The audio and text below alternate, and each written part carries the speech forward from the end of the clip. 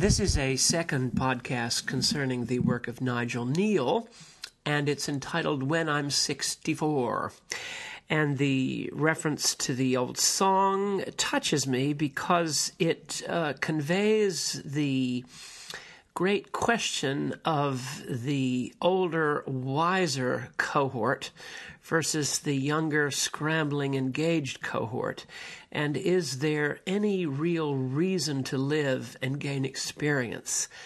And maybe a little wisdom based upon the kind of Steve Jobs shattering, which I will refer to vis-a-vis his remarkable Stanford commencement address, and the possibility that the young might have something to teach the old, and the old have something to teach the young.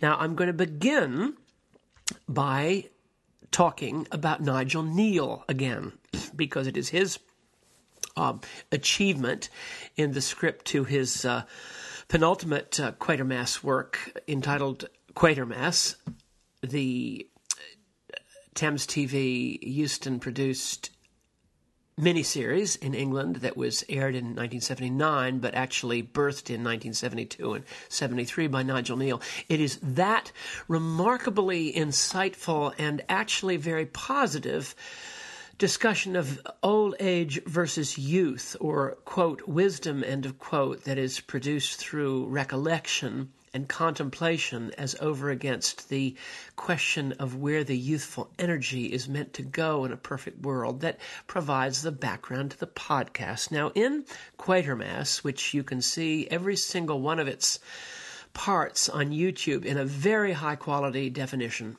print, in the Quatermass, 1979, Neal has produced the very remarkably interesting picture of a youth generation that are so debilitated and depressed and blocked by a world gone mad between violent inner-city gangs and urban pollution and kind of a retreat of the elderly to the cellars and behind closed doors, and a no gas and a very troubled ecological kind of disaster, which America and Russia have somehow emerged relatively healthy in the face of, but England and countries like that are in a terrible social decayed state.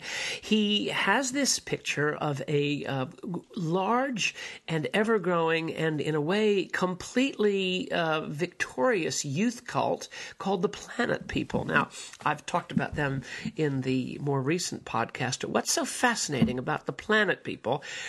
They're sort of a Woodstock generation, but done up in 1979 with a very strong religious urge. Is they're all wanting to escape the world. They have this idea that if they gather in large groups in kind of circular places, from Wembley Stadium to Stonehenge to Ringstone Round, which is the Stonehenge substitute for this particular script, they will be beamed up by a great cosmic light that has an entirely dreadful and malicious hostile purpose, but it appears to them, watching other kids, that they're being lifted off the world in a great beam of light and being transported to an idyllic world or planet. And these young people, they're all between the ages of about 13 and 29, 25, really. They're so desperate to leave the world, they're so unengaged, that they gather in hopes of being transported. Now, isn't this interesting? Because the sort of governing cliche is that young people want to be engaged and scramble to move ahead. And there's certainly a matrix there, a paradigm there that we see everywhere. But there's a competing thing in the late 60s, which Neal is drawing on. But I believe it's very deep, as I talked about the great young heroines and heroes, St. Clair and Pachomius and Ambrose, the people who Origin, who in an adolescent time wished to leave the world and had this energy, the Buddha, there's so many of these people historically that wanted to leave. And so Neale has shown this mammoth religious movement, not of engagement and fever, but rather opting out to go to a better place. Now that is important.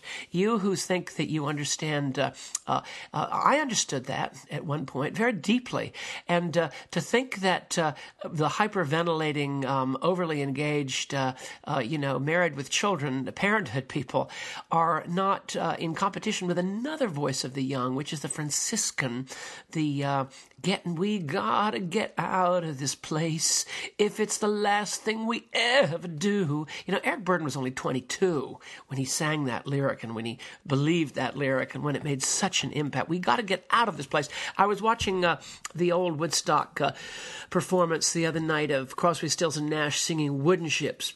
Wooden ships on the water, dun, dun, dun, a very powerful song. And you hear one of Nash or Stills or Young saying, "We got to escape the madness," over the track at some point. I think it's at the beginning, but it may be at the end. It's an interpolated but live word. We've got to escape. So let's remember that all of us, looking out upon the world as it is, are often revolted by what we see and desperately want to escape. Now, parenthetically, someone I know recently wrote me, and who's still involved in the Episcopal Church culture wars, which have gone up another notch apparently in the last few weeks, whatever this is, and a lovely fellow who's ordained and has been ordained for a long time, and he's involved. He cannot help but be involved in whatever the current problems are, but they're very costly and sort of a lose-lose for people on all sides of the, I almost said the ecological divide, but this fellow, who's a very fine chap and a very mature man, said, I'm just dying to escape the madness. I mean, there was Crosby, Stills, and Nash, the summer of '69, whenever that was. And here's this man in the midst of a very dispiriting mudslinging contest in an old context of the Christian church, and he's saying, I'm just counting the moments to escape this madness. I once asked another person who was very involved in these wars, these particular wars, and these culture wars are all over the place. They're not just in churches, but they are very unbecoming when they are in Christian environments. And this fella, I said, what's your perspective on this terrible thing that we seem to be experiencing on all sides, this imploding of things that we have valued that is now becoming a shouting match of people just attacking one another. And he said, I spend all my time working on my exit strategy. Now, that was another way of putting it. I spend all my time working on my exit strategy. So look, you don't tell me that the answer is to have a renewed passion of involvement. That's not the way actually it pans out, because the two people I've just mentioned are very mature and very engaged, and they're utterly involved, and they're in their 40s. And yet, if the truth be known, they are both dying to, like Crosby, CSNY,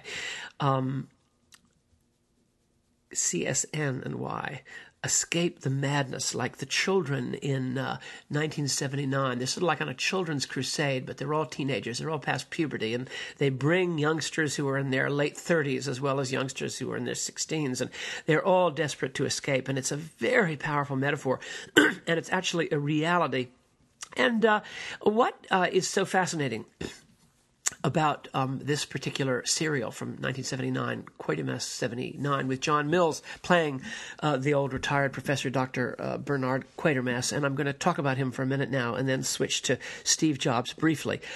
I'm more of an authority, if that's the right word, on Professor Quatermass, who I've looked up to for 40 years, than I am of an authority on the one of the masters of the digital age. But there's a definite tie-in here, and another friend of mine pointed this out.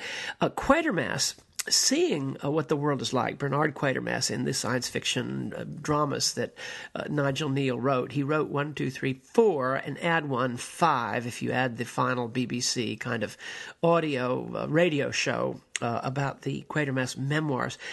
He pictured this man as a man who had finally come to the point, after his great adventures of fighting all sorts of forces in Britain and ultimately using scientific rationalization, scientific positivism to defeat these entities.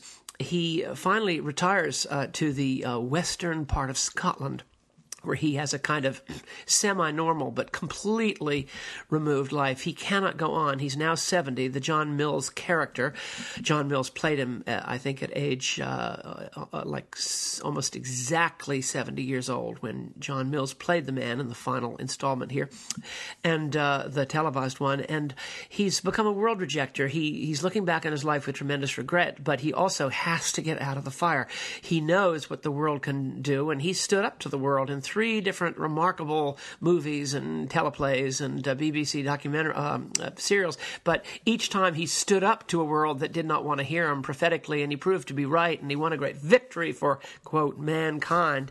And then he's completely forgotten, and they cover up the story, and it's sort of a Mulder, Fox Mulder, Scully situation, where Dana Scully, where after it's all been done, the FBI covers it over, so nobody gets the credit and nobody knows what happened. Well, that's the world, and he finally rejects the world and goes to the western part of Scotland. But he comes out of retirement at age 70 at the very first episode of Quatermass, 1979, and you think he's come to the BBC in the thing it's called British Television headquarters, which is now surrounded by siege works because the world of that part of London is entirely sunk to Crips and Bloods type violence between young gangs. And he finally makes it to the show, and they think he's there to make a comment on the space race that the U.S. and the Russians have just buried the hatchet on, or are doing something up in the sky about the space race.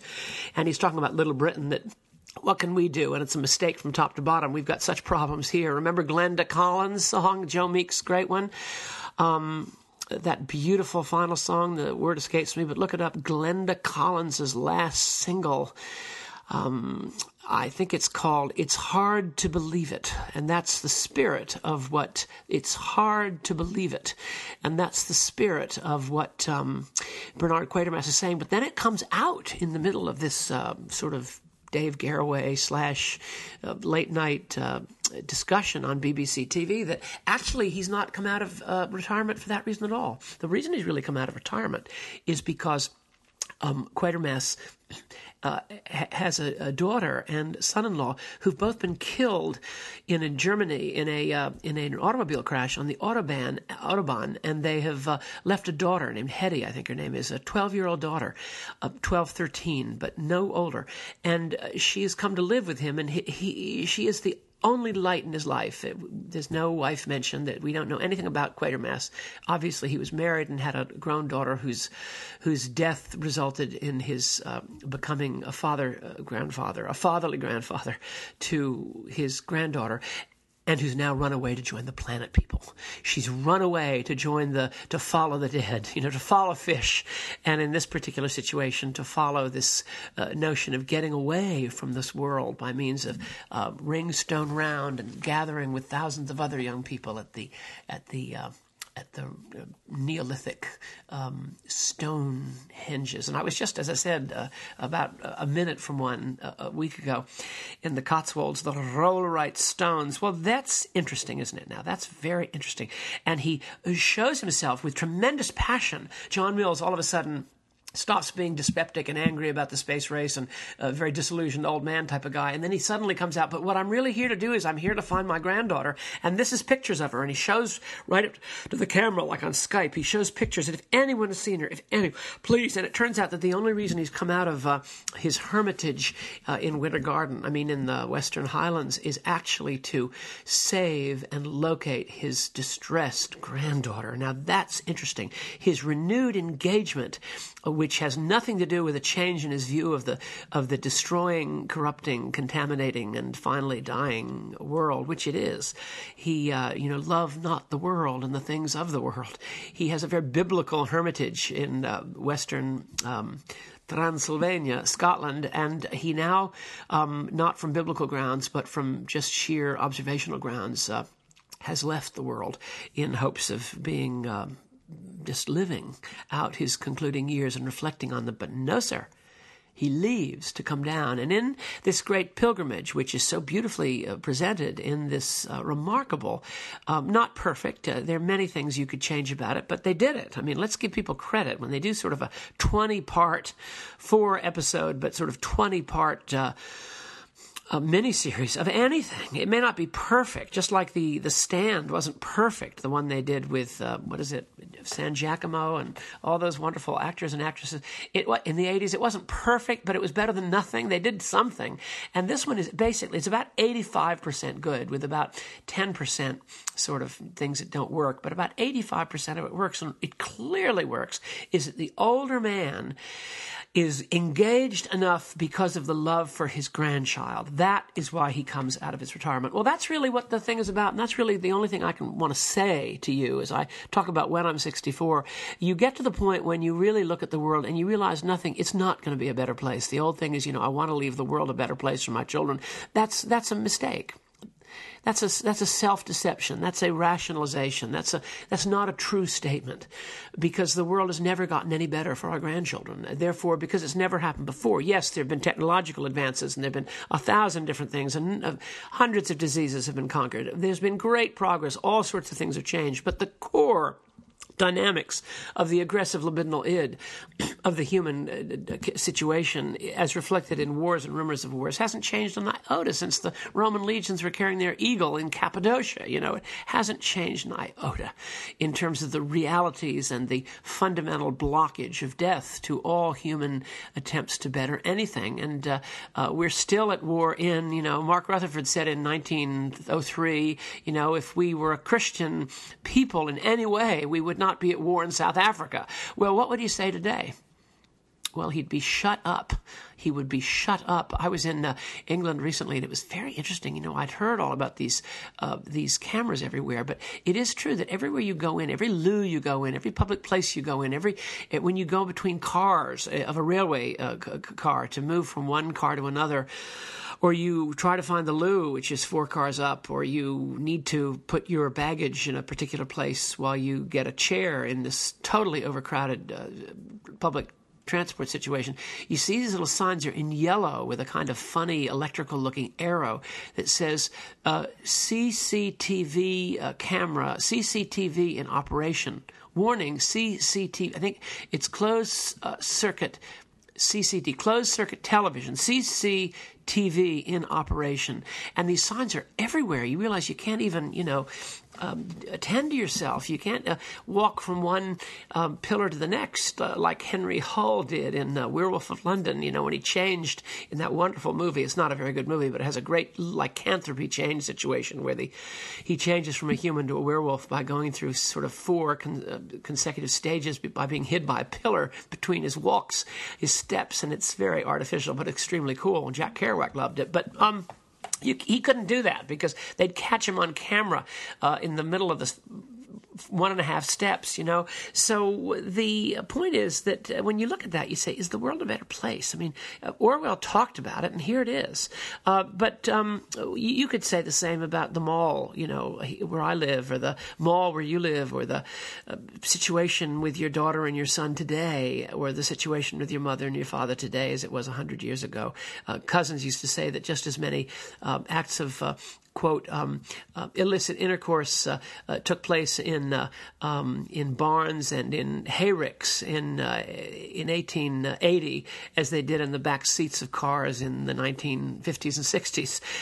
It was just the change of venue, and you'll see that, by the way, in Clara Hopgood, the remarkable novel by Mark Rutherford. La plus ça change, and therefore, why would you really not agree with Quatermass to find a little hospice, a little quiet cottage, maybe even without electricity, in the western part of Scotland, hopefully with maybe a generator. But he comes out of it. he comes out of it and makes the trek to London and undergoes an enormous number of terrible obstacles in order to try to locate his granddaughter, and in doing so saves the world. Let me repeat that. In doing so, saves the world. Now, that's something.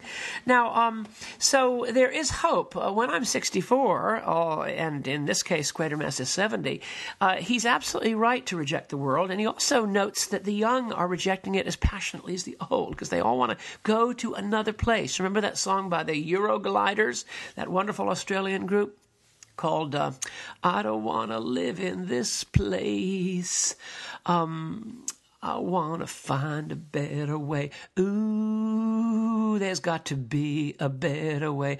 Ooh, I don't want to live in this place. These were young, full of energy. An English couple and the backup musicians. Australian couple. A fabulous song by the Eurogliders, and this reflects the Planet people, and it reflects Quatermass. But Quatermass, out of renewed love for his grandchild, maybe he'd been reading Victor Hugo's L'Art d'être grand-père, and he'd been seeing something there. I don't know, but I want to know what had happened. He'd fallen in love with his granddaughter in the very right and proper way of the absence of a mother and father. He had the sense of tremendous responsibility and love for this young child whose parents had been killed, and so he was standing in loco parentis. Actually parentorum, I think that's the right, maybe parentus, but in loco. And so he came out of retirement. Now let's just talk one more time about this message when I'm 64. Steve Jobs, I think, was 56, maybe 58, but when he died, he left behind a speech that you can all see, and Mockingbird has highlighted the speech. And by the way, this podcast that I give, I'm not paid for this. I could certainly use it, but I'm not paid for this one dime for these podcasts, and I didn't set it up that way. But if you, but I am supported, and my expenses to actually do the podcast are paid for by gifts to Mockingbird. And if you like these podcasts, they do not grow on trees. I mean, I wish I were paid, but I'm not, and I didn't ask to be. But if you want to support Mockingbird in helping me with the expenses of doing this and getting all the materials that I use, because occasionally I need materials to consult. I can't do it all through Wikipedia, or mostly my memory. So because Mockingbird publicizes these and gets the message out, they are the sponsor of the podcast in an official sense. So if you're ever, at the end of the year, you'd like to make a contribution to something that you believe in, if you believe in what I'm attempting to try to do, haltingly, week to week, then make a contribution to Mockingbird. You can look up there www.mbird.com, and you'll see a way to do it. And it would be much appreciated by the sponsors, and certainly by me as a token of your confidence in this. But now back to Steve Jobs. He gave this Stanford commencement address, and he basically said that he'd had two extraordinary reversals in his life, but the reversals, this was sort of the secular equivalent of what we want to call the theology of the cross. That is, the Nazareth principle. God was present in the reversals. One was a very public failure at Apple, a very public failure in his business, and the other was the early diagnosis of cancer. And these two things, which made him feel naked, created a tremendous seedbed of future creativity, the first and the second. And a friend of mine, whose opinion I judge very highly, wrote me this today, reflecting on a podcast on this question. Maybe Steve Jobs, my friend wrote, can help that younger cohort of folk, scrambling to assert their ascendancy, so that they are to see that they are without clothes. Maybe Steve Jobs can help that younger cohort of folks scrambling to assert their ascendancy to see that they are without clothes, but that this is in itself a step forward and not a block.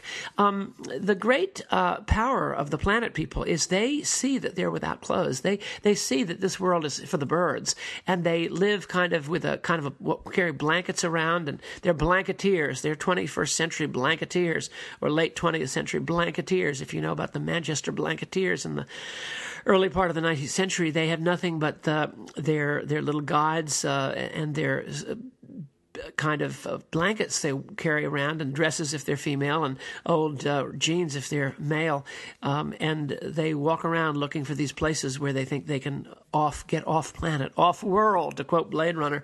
And this is very powerful, that the message of Steve Jobs could be that those who are scrambling to assert their ascendancy could see that they are without clothes. But this is not a block, it's a step forward, and that is absolutely powerful. And that Quatermass could, the disillusioned old man of 70, could come back down to London and completely blanked England, blanked up England, and could, out of love for the one person he has in a human sense to whom he feels a personal bond and love, that would be sufficient motivation among the older generation. That is the love of the younger generation personally expressed. And Quatermass 79 expresses this. The whole last third of it is how about the older, the aging generation, the old people, finally get the message and are able to work together to save the young, who are simply unable in their heedless and hypnotized desire to leave this engaged world. The actual older ones, the non-engaged, decide to become engaged out of love, and they do in fact save the entire younger world. And that is a very powerful message. Now, I close today by quoting a headline that my correspondent has devised, which he thinks would be a wonderful reference for all people who are obsessed with the identification with the fever of life that is absolutely dead-ended. We know this from life and death and experience, but we can't tell them. But wouldn't this be a fabulous headline to read? And this is the headline. To me, it could be from the Onion, but it's not. It's from my friend. This is his headline that he imagines would be quite remarkable. White House staff, shaking off pressures, retreats to wilderness to ponder nation's woes. Period. Contemplation likely to take months. Well, that's never going to happen, but it's a great thought. And the great advantage that I was given to spend 2 years plus here in a small town in the American South, to think over what it all came down to. The fact that Quatermass at age 70 has been doing so, and yet finds the power in love to renew his engagement, but with an entirely careless, in the truest sense. He doesn't really care what happens to him, because his love for his granddaughter has so moved him, and he has no illusions whatsoever about the kind of reception he's going to get. And this picture of the young people as the planet people, you've got to see this. They're tromping around Salisbury Plain looking for escape. And Steve Jobs, who has now escaped. And yet we do so profoundly wish that his message of the nakedness of crisis and disease and professional reversal would be seen ultimately as a great step forward. I have no illusions. I don't think it's going to happen. But I know that for those for whom it does happen, it becomes the beginning of wisdom. Thank you so very much for listening, and God bless.